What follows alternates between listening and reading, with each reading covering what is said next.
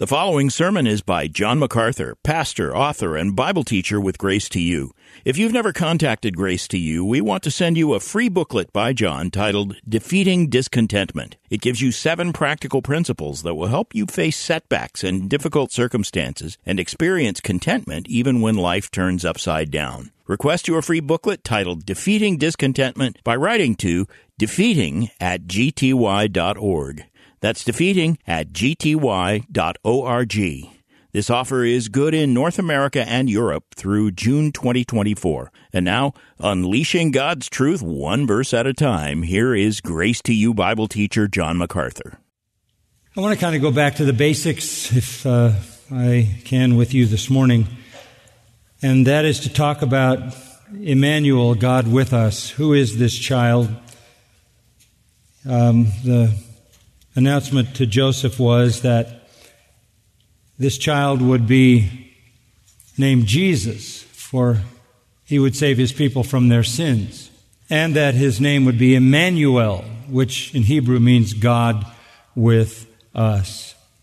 God came down to save his people from their sins. As we read in Luke, Mary said, "How can this happen? I am a virgin."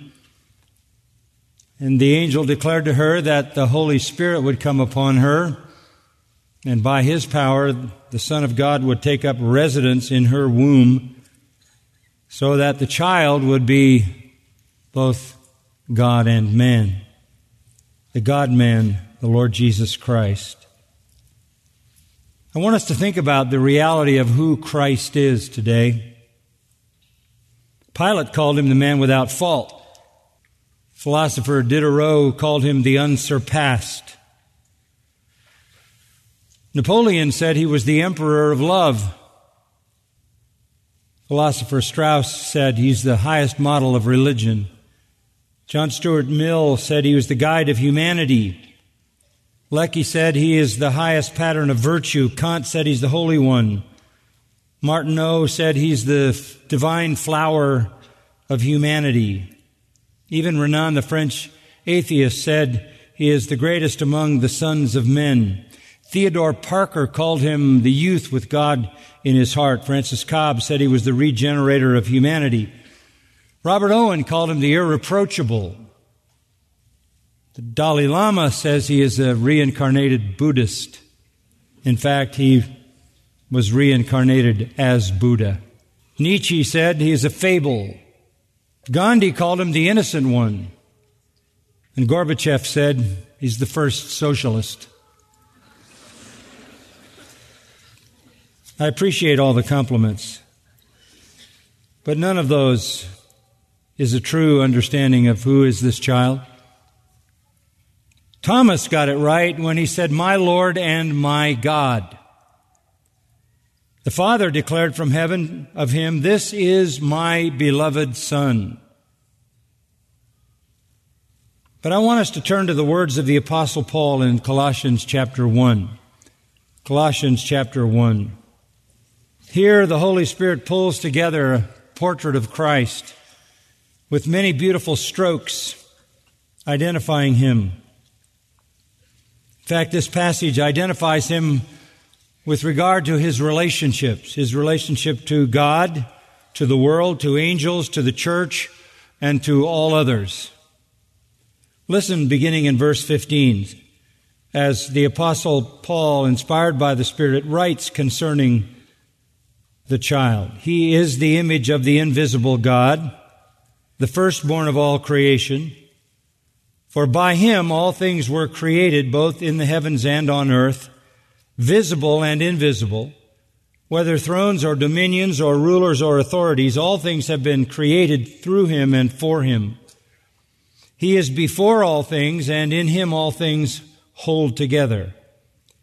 He is also head of the body, the church, and he is the beginning, the firstborn from the dead, so that he himself will come to have first place in everything.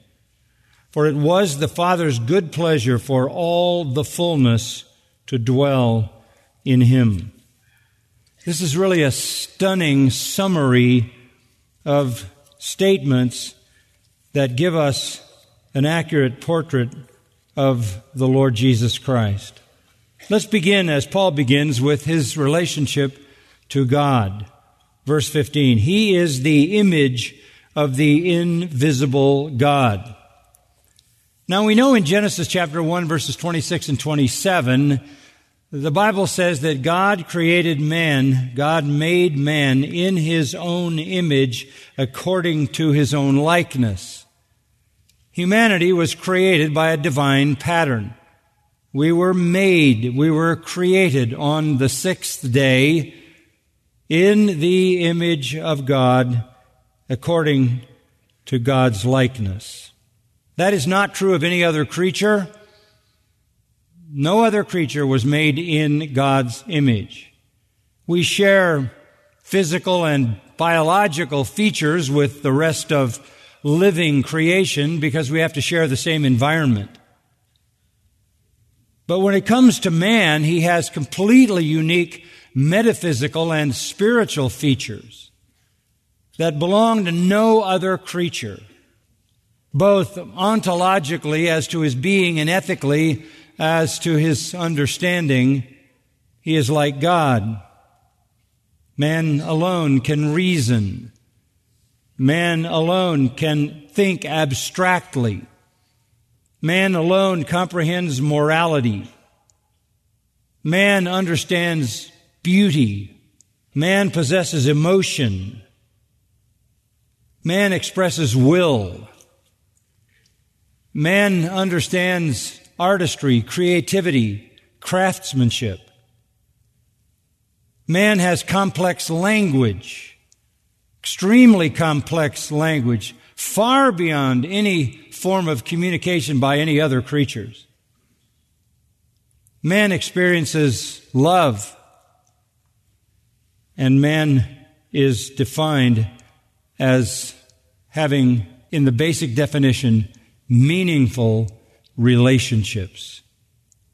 God, a Trinity, 3 in 1, is a God of relationship and created us to have relationships with one another and even with Himself. That's the creation of man, but here it doesn't say God made Jesus in His image. It says He is the image of the invisible God.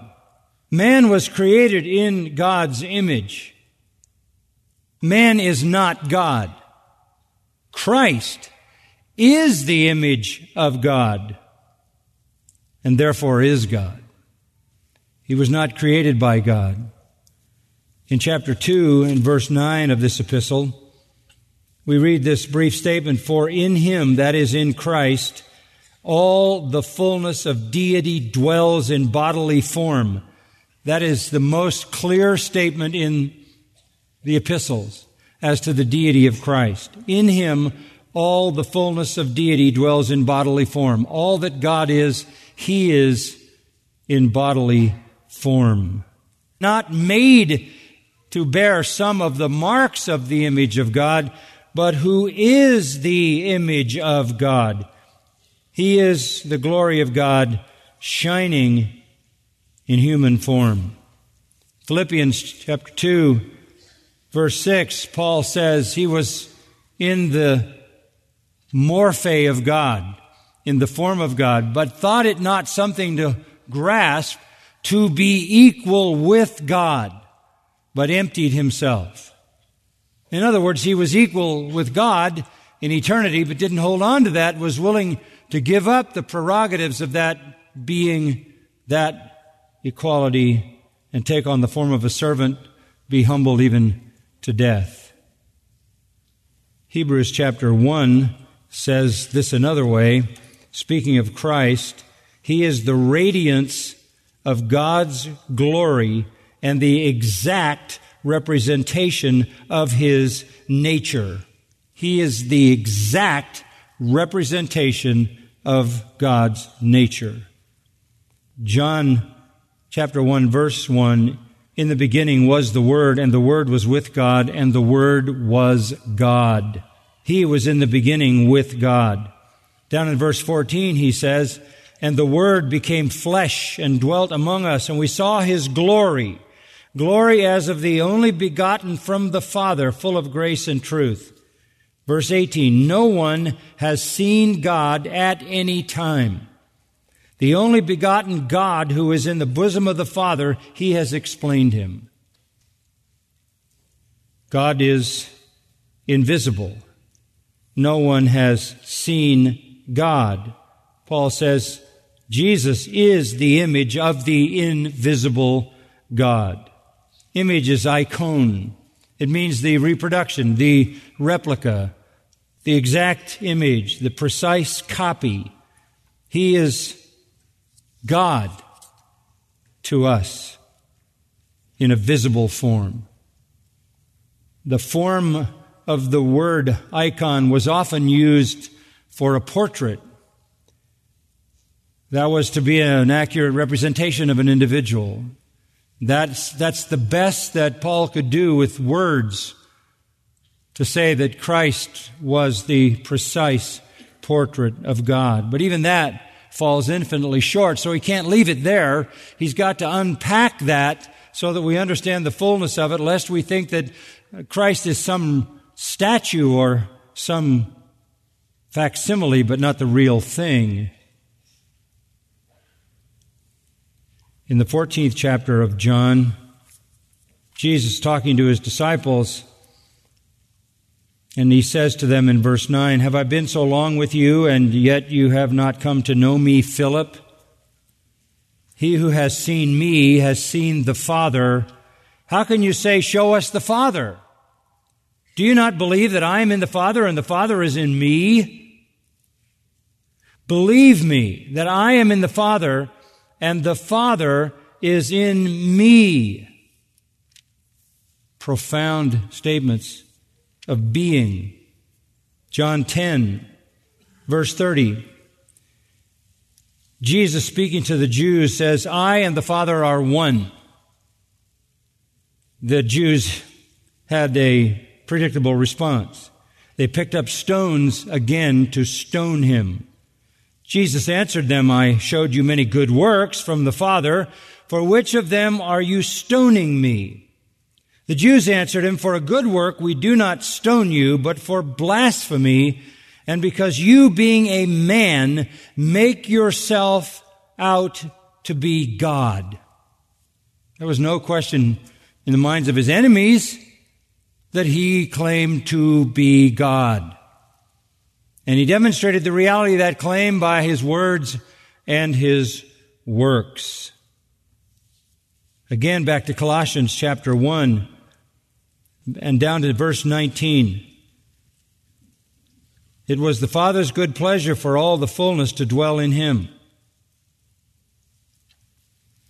That could be a reference again to his deity as chapter 2, verse 9. And it certainly embodies that. But it even means more than that to us in a redemptive sense, and I'll show you that in a bit. The text of Scripture is absolutely crystal clear. God is invisible. No one has seen God. God himself said, "No one can see me and live." You would be incinerated. Jesus is God, and Jesus puts God on display in a visible way. Look at his life. Look at his deeds, his miracles, his attitude toward sin and righteousness, toward people and their struggles and their problems, toward life, toward death, toward children, toward religion, toward sin and unrighteousness. And you see God's attitude toward all of that. So first of all, in his relationship to God, he is one. He is God, God the Son. But there's another statement made in verse 15 that speaks further to this. He is identified as the firstborn of all creation. Now that's not chronology, because there were many people born before he was born. And it also does not mean that he was created in the sense that he was not existing and being created came into existence. He wasn't created. He always was. We'll see more of that in a moment. And he certainly wasn't the first person created. So what does this mean? Well, Hebrews 10:5 says, "A body you have prepared for me." He already existed. God just made a body for him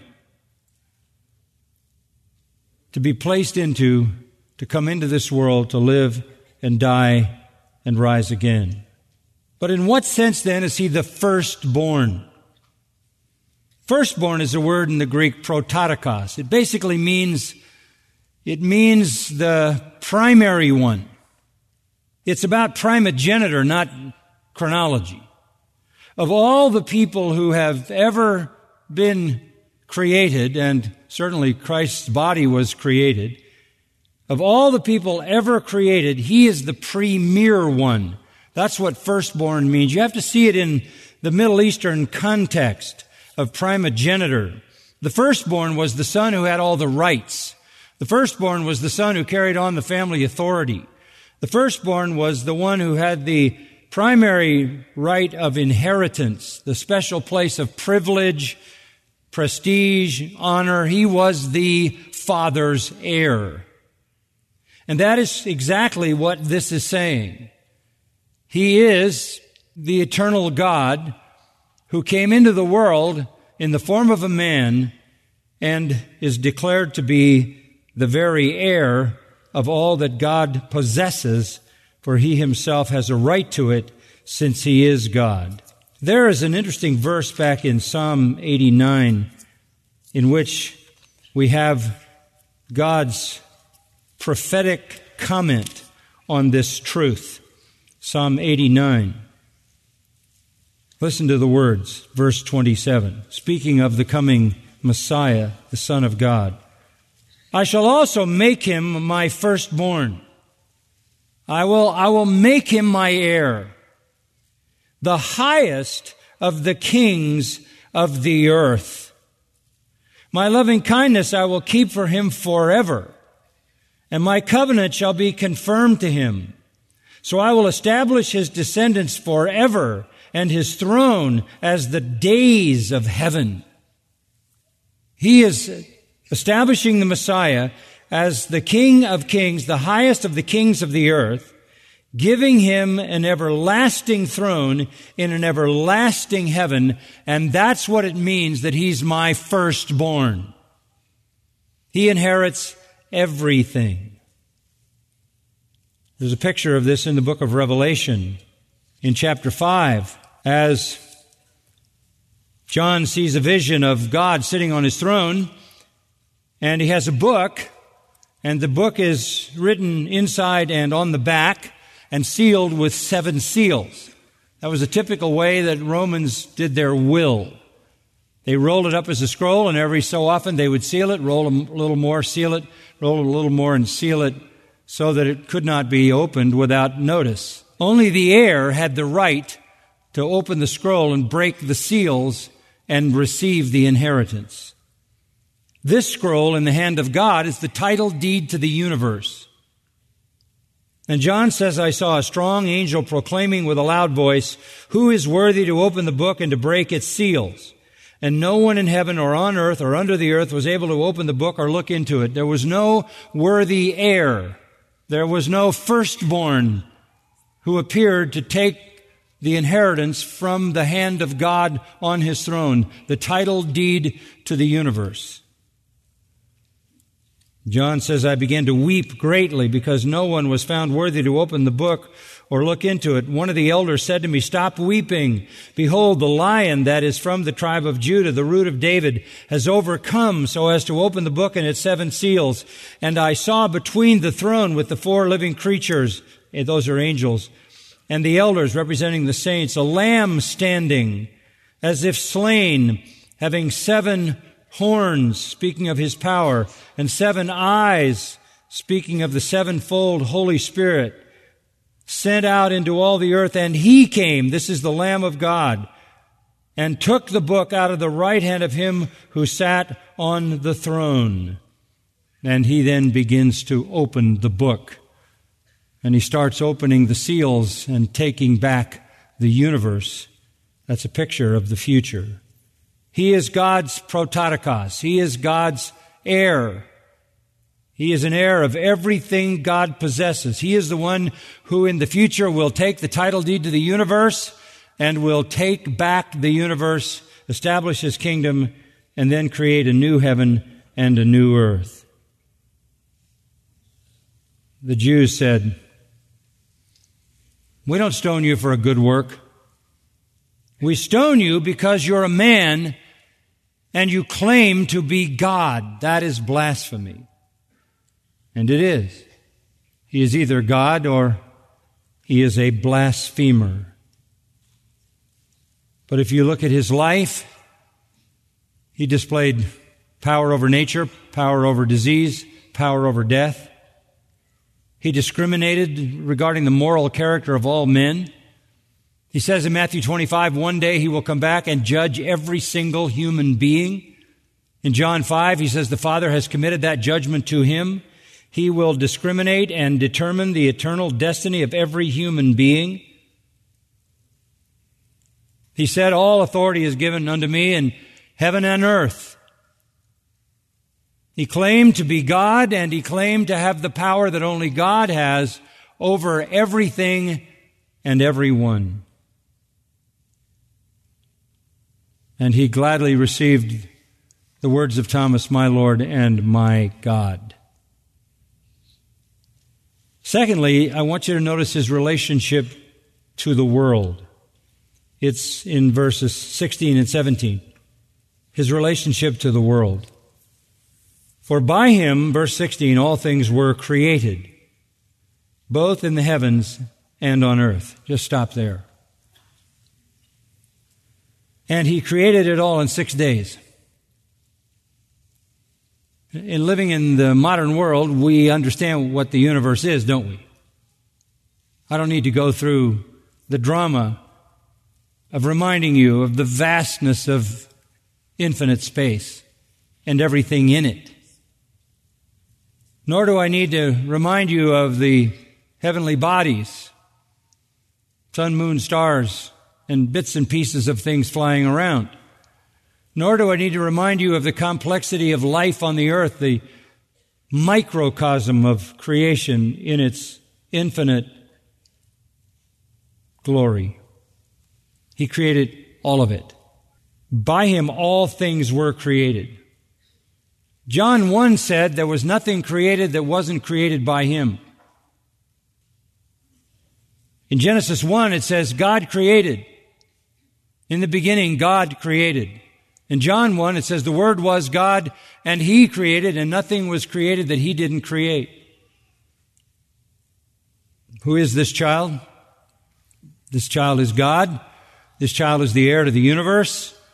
This child is the creator of everything that exists.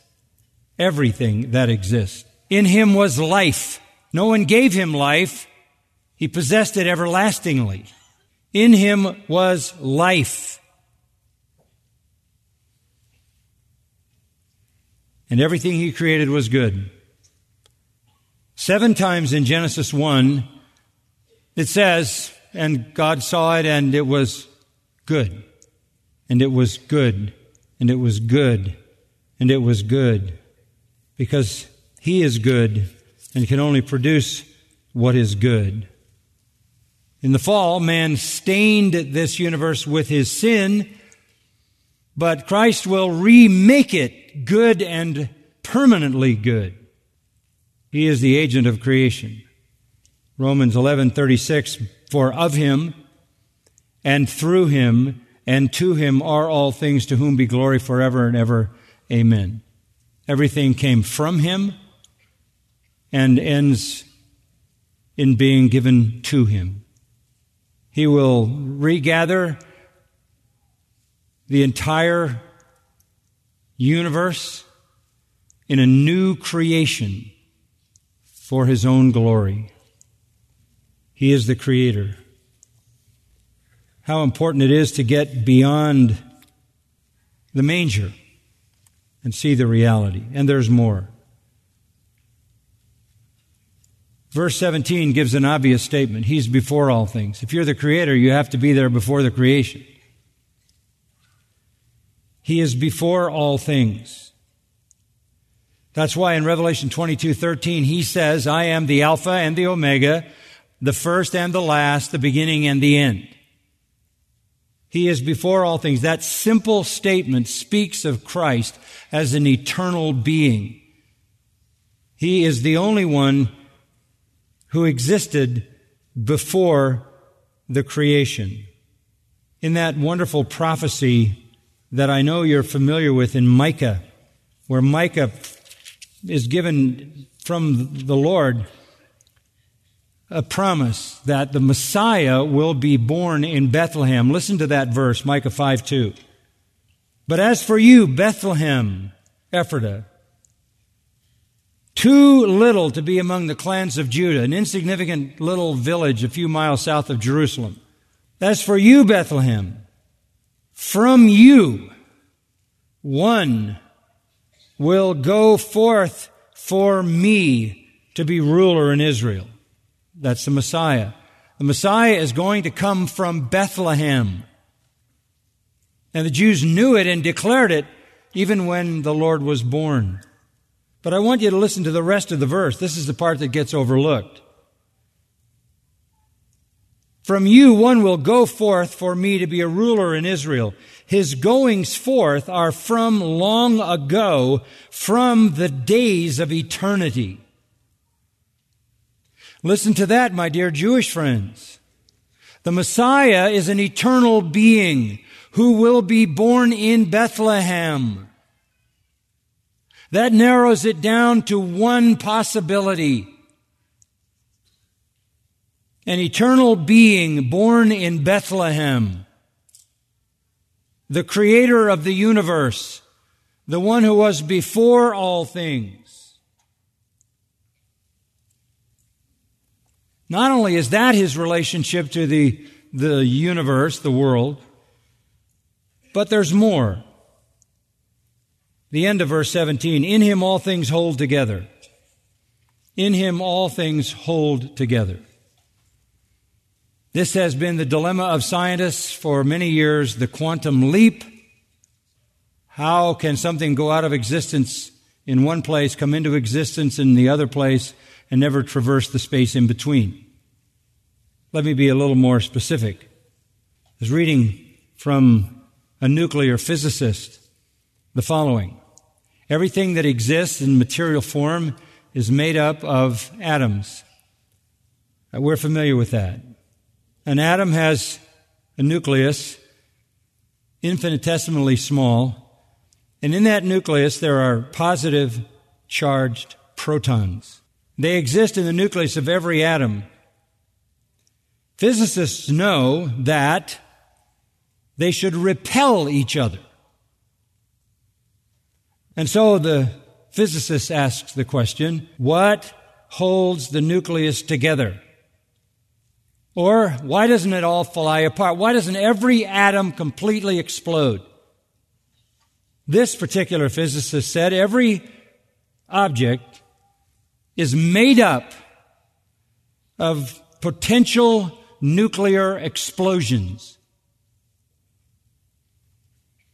There's no scientific reason why atoms don't explode. And on the other side, it is extremely difficult to split an atom. It takes massive amount of scientific effort into this modern world to even get to the place where we understand atomic structure. And it's very difficult to split an atom which by its own nature should explode on its own. The scientist said, all the massive nuclei have no right to exist. They should blow up instantly. Some power holds them together. As yet, the secret has not been discovered. What holds them together is the Creator. He holds everything together. And Peter tells us in 2 Peter 3 that the day is coming when he lets go. And the entire universe will have an atomic implosion. And the elements will melt with fervent heat. The universal wipeout of the present universe to be replaced by a new heaven and a new earth. The deists used to say that God started everything and then went away, indifferent to it all. That's not true. This entire universe would explode if he didn't hold it together by his own power. How powerful is he? You think it was something to create a few fish and loaves one day on a hillside in Galilee? No, look at him as the one who holds every atom in the universe from exploding. He makes the universe a cosmos instead of a chaos. The laws of nature are not the laws of nature, they're the laws of God.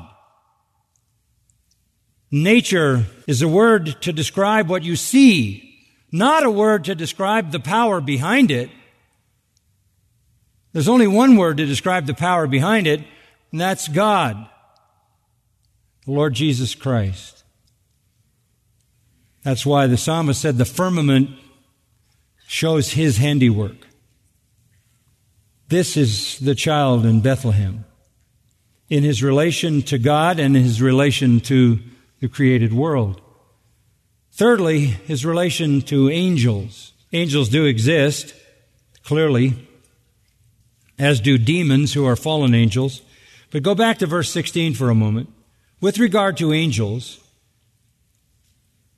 he has created everything in the heavens and on earth, visible and invisible, which would include angels, and every other invisible reality like personality, intellect, and every other invisible aspect of reality.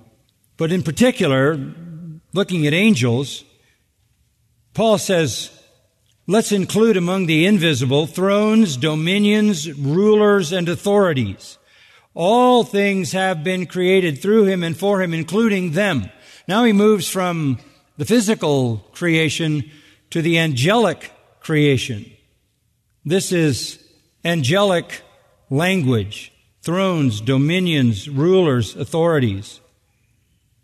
This is the kind of language Paul uses in Ephesians 1, where it says, Christ has been seated in the heavenlies, verse 21, far above all rule and authority and power and dominion. Again, describing angels, the authorities, the powers. In chapter 6 of Ephesians, our struggle is not against flesh and blood, but against the rulers, the powers, the world forces of this darkness, the spiritual forces of wickedness in the heavenlies. You have holy angels and fallen angels, and our Lord is the authority over all of them. I think probably some of the people that were milling around with the Colossian Christians had tried to convince them that Jesus was an angel. And that wouldn't be anything new. That's a very popular and still extant idea. Angels are seen as some kind of supernatural being that have powers beyond the human. It's been a very popular thing through the ages to make Jesus into an angel or an emanation, some created being that descended from God. And at the beginning of the descent, he's one of the good ones, and the more there were descending beings, the worse they became. No, Jesus is not an angel. He is the one who created the angels. He created them all. He created even the ones that fell. And he triumphed over them. In Colossians chapter 2 and verse 15, even when he was dead on the cross, his body on the cross, his spirit went to declare his triumph over the angels. He disarmed the rulers and authorities, made a public display of them, having triumphed over them through his work on the cross. He declared his victory over the fallen angels even in his death. They did not triumph. He showed up at their celebration. 1 Peter 3:19 says he made proclamation to the spirits in prison. and it attaches it to his death. He showed up, as it were, in the presence of the celebrating demons to declare his triumph over them. Good angels cannot add anything to the fullness and the riches and the resources which are in Christ, and fallen angels cannot take anything away. Fallen angels, one day he will send into the eternal lake of fire. The holy angels will worship him forever in his presence. Fourthly, beyond his relationship to angels and the created world and God, is his relationship to the church. To the church. That's verse 18. He is also head of the body of the church. He is the beginning, the firstborn from the dead, so that he himself will come to have first place in everything. He's head of the body, the church. We understand that. There are four great facts about Christ here. He is the head of the body. This is a perfect metaphor because if you don't have a head, guess what? Your body doesn't function. In fact, when doctors want to ascertain whether you're dead, they check your head. They check your brain. Because everything that happens in your body is the result of the function of your brain, your head. Christ is the head of the body. The church is simply the organism that responds to his will and word. Christ is the organic and ruling head. He is life. In him was life. And he is to us life. Christ is the ruling head of his church. Science certainly has confirmed the theology of Paul in choosing this particular metaphor. Everything comes from the brain, everything. It sends all the messages that make the body function. Christ is not someone in the church who is a nobler teacher than others. He is the head over the church, without which the church is dead. And that is a good way to view cults and false forms of Christianity as headless bodies. He is the guiding, directing, dominating Lord of the church, expressing his will through his word and his power through his Spirit. And then it says he is the beginning. What does that mean? Arche. The beginning. It really means the source. The source. He is the source of the church. We were chosen in him before the foundation of the world. He gives us life through his Spirit. He regenerates us. There is a church because he gave it life. He continues to give life to everyone in his church. The church was ordained in eternity past between the Father, the Son, and the Holy Spirit. The church was brought into existence on the day of Pentecost by the Spirit whom the Son sent after the Father exalted him. It is the Spirit who gives us life and ushers us into the church, the Spirit of Christ. We are the church, and we are in the church because he has given us life. That's what he means in 1 Corinthians 12 when he says we have been, by Christ, immersed into the church through the Holy Spirit. He is not someone in the church. He is the head of the church and the source of the church. Thirdly, he is the firstborn from the dead. Now, we already know what firstborn means. He isn't the first person to rise. He raised people from the dead. There are a few in the Old Testament that were raised from the dead. That's not talking about being the first one chronologically. What it's saying is, of all the people who will ever be raised from the dead, and by the way, everyone will be eventually. John 5, Jesus said he will raise the righteous to life and the unrighteous to condemnation. They will all be raised into heaven or hell. Of all that have ever or will ever be raised from the dead, he is the premier one. There's that word prototokos again. It has to do with the one who has the primary position. He is the superior. He is the supreme one. He is not, listen, he is not a dead hero.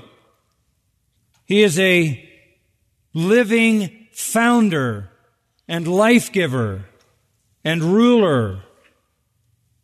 And He is the living presence in His church. And He is the one by whose power all will rise. Paul's not done. He wants to add a final word so that He Himself will come to have first place in everything. What else can I say?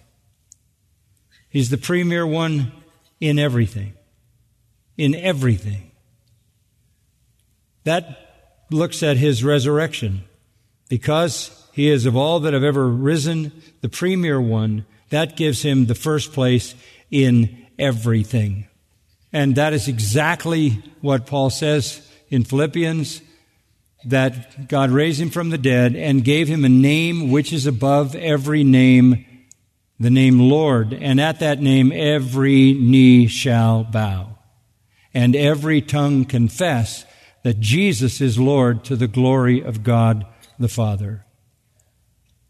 By His resurrection, He showed that He had conquered every enemy, sin and death and hell, every opposing power, all the forces of Satan.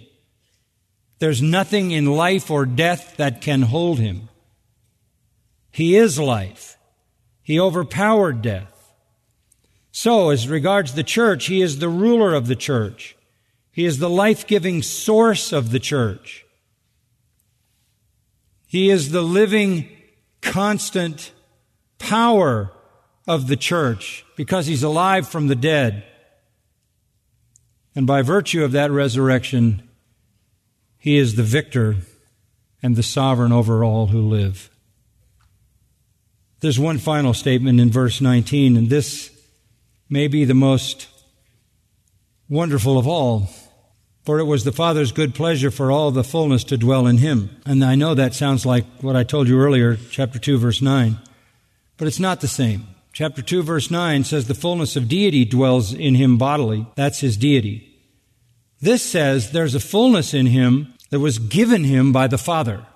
You see that? It was the Father's good pleasure for all the fullness to dwell in Him. The Father didn't make Him God. He was eternally God.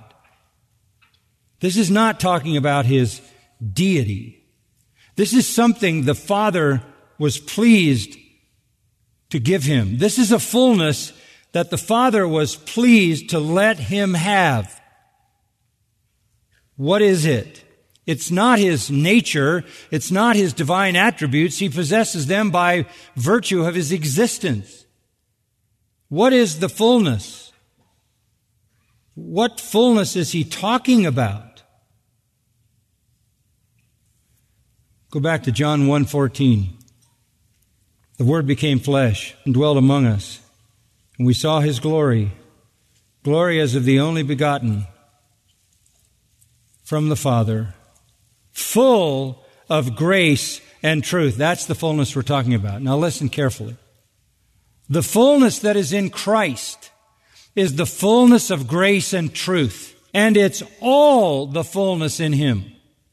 All grace, all truth, all divine love, all justifying righteousness, all true pardon, all divine forgiveness, adoption, inheritance, sanctification, holiness, wisdom, strength, knowledge, understanding, peace, joy, comfort, all those spiritual realities, all of them, the fullness of all spiritual realities, are all in Christ. All that anyone needs. So it isn't Christ plus someone else or something else. All that any sinner needs is in one person. In Christ. He is all you need. By divine design, by divine intention, by divine purpose, ours in divine experience. He is sufficient. Chapter 2, verse 3 says, It's in Him that are hidden all the treasures of wisdom and knowledge. All of them. That's why verse 10 says, in Him you have been made what? Complete. Jesus needs no supplement. Jesus has no deficiency. He has no rival. He is everything. Over in chapter 2, verse 19, Paul says, if you hold fast to the head, who is Christ, from whom the entire body, the church, by holding fast to the head, the entire body is supplied and held together by the joints and ligaments and grows with a growth which is from God. All you have to do is hold fast to Christ. Everything is in Him. Father, we thank You that we have been able to take a look at the Redeemer, our Lord. Our hearts are full to overflowing as we think about the vast, sweeping realities that have taxed our feeble brains. To think of who He is, that baby in a manger, that man who walked the earth, that one who died, who rose, who ascended, and who will return. And more than that, it's not that we know about Him. To think of it, we know Him. More than that, we are in Him, and He is in us. And therefore, we have all sufficiency in all things. All that pertains to life and godliness is ours because Christ is ours and we are His. And we live in Him and He lives in us and we are inseparable. Fill us with joy in the comprehension of this glorious Christ, in whose name we pray. Amen. You've been listening to John MacArthur, Bible teacher with Grace to You. For free access to all of John's lessons and a listing of study Bibles and books available for sale, visit Grace to You's website at gty.org. John MacArthur and Grace to You reserve all copyright protection under applicable law. Our copyright policy is available at gty.org, and it includes instructions for and limitations on duplicating this digital file.